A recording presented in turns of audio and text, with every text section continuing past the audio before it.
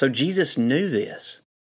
He knew this wrath was going to be poured out on him, and he did it willingly. So we are predestined, not because we respond to a call, but we are predestined to respond to that call. So we're not ashamed at all to say Reformed theology makes God very big and it makes us very small. The purpose of this election and predestination is that we might be conformed to the image of His Son. And we want to have a view of a big God, because the God of the Bible is a big God.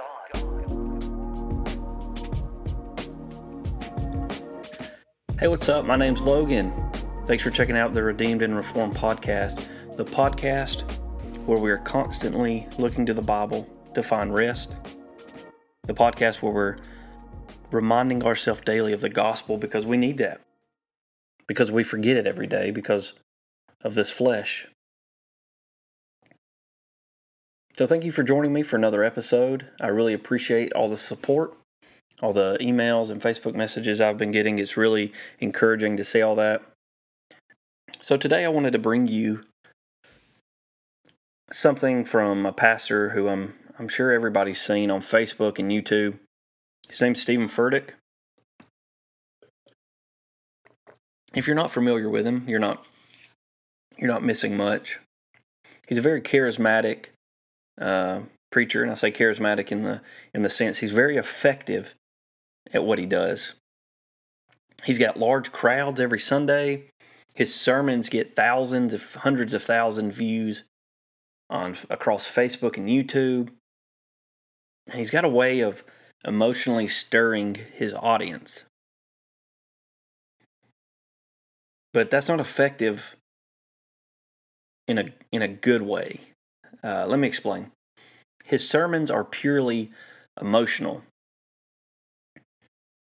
In certain parts of his sermons, he'll have music, organ music, or like emotional ambiance music playing in the background.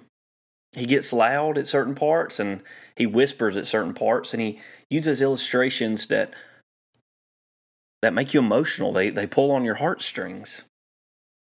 Stephen Furtick often says things that are so close to the truth that they're either confusing or they go unnoticed. I mean, I gotta hand it to the guy. He has a formula for preaching down pat. But the problem is it isn't biblical. It isn't Christ-centered. His preaching is Stephen Furtick-centered. It's human-centered. So that brings me to a clip of a sermon in 2016 where Stephen Furtick talks about how God broke the law for love. And the illustration he uses is very moving, and I could see if you're sitting in the audience and you're caught up with the music and the deliverance, how maybe you would just pass right over what he says. Because what he says is he uses a parent breaking the speed limit laws to get a child to the hospital. I have the clip right here, so let's take a listen to it. This is why the gospel is still good news in the world today, because God broke the law for love. I said to every sinner, God broke the law for love. I mean that He scooped you up in His arms. I mean that He's carrying you in His grace. I mean that So here's some context. Furtick illustrates that a child is playing on the monkey bars and suffers a terrible injury. And as a parent, you scoop up your child, run to the car, and race to the hospital. And all the way to the hospital, you pass signs declaring a speed limit, but out of the love and concern for your child, you ignore them. You break the law for the sake of love. So Furtick is implying that you are justly breaking the law for the sake of love. And I agree with him in that part, because if my child was hurt, I would totally break every single traffic law there was to get them to the hospital. I mean, what parent wouldn't? But then Furtick turns the story of a parent on earth to God. And that's where things start going sideways. So first off, the story is of an innocent child. Innocent in the sense of that it was playing on the playground and it suffered a tragic injury. Now, to relate that to us and God, we're not innocent by no means. Because of sin, we're in cosmic treason to God. And second, when God gave Moses the law, it wasn't a list of arbitrary rules. The law was a direct reflection of God's character. So for God to break the law, He would be acting against His own character. It would be like God telling us, do as I say, not as I do. So in turn, that would make God a hypocrite. The law wasn't broken, as Steve Furtick puts it. The law was fulfilled. Matthew 5:17 says, do not think I have come to abolish the law or the prophets. I have not come to abolish them, but come to fulfill them. Romans 5:8 says, but God shows His love for us in that while we were still sinners, Christ died for us. 1 John 4:10 says, in this love, not that we have loved God, but He has loved us.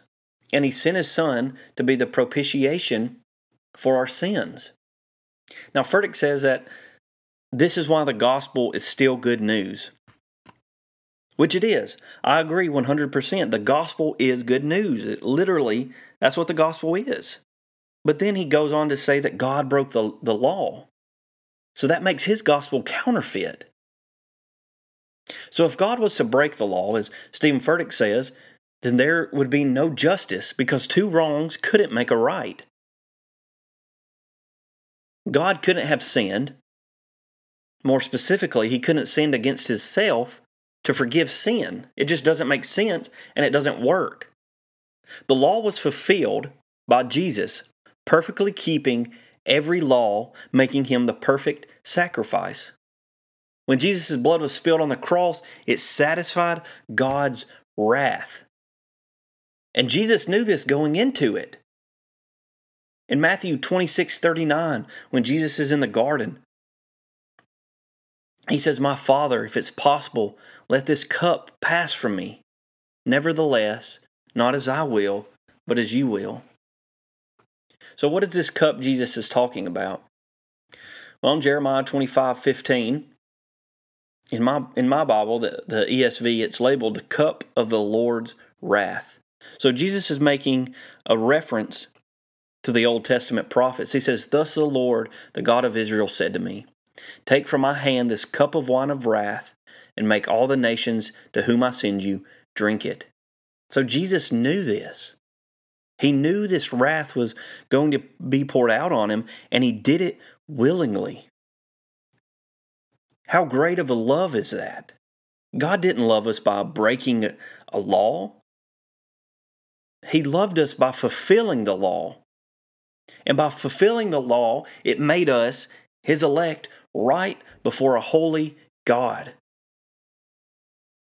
And because of that, I have received, and you have received, the righteousness of Christ, which means that His perfect obedience to the law is considered as my own perfect obedience to the law before God.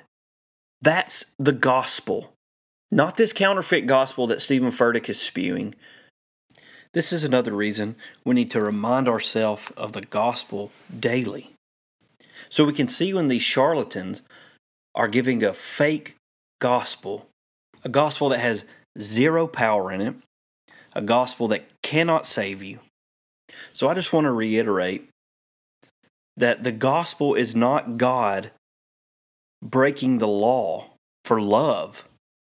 The gospel is that while we were still sinners, Christ died for us. Romans 5:8. God loved us so much that He gave His only Son to die. He poured out His wrath on His Son, and because Christ's blood was spilt, we can stand in perfect righteousness before God. When God looks at me, He doesn't see my filthy, nasty sins. He sees the righteousness of Christ.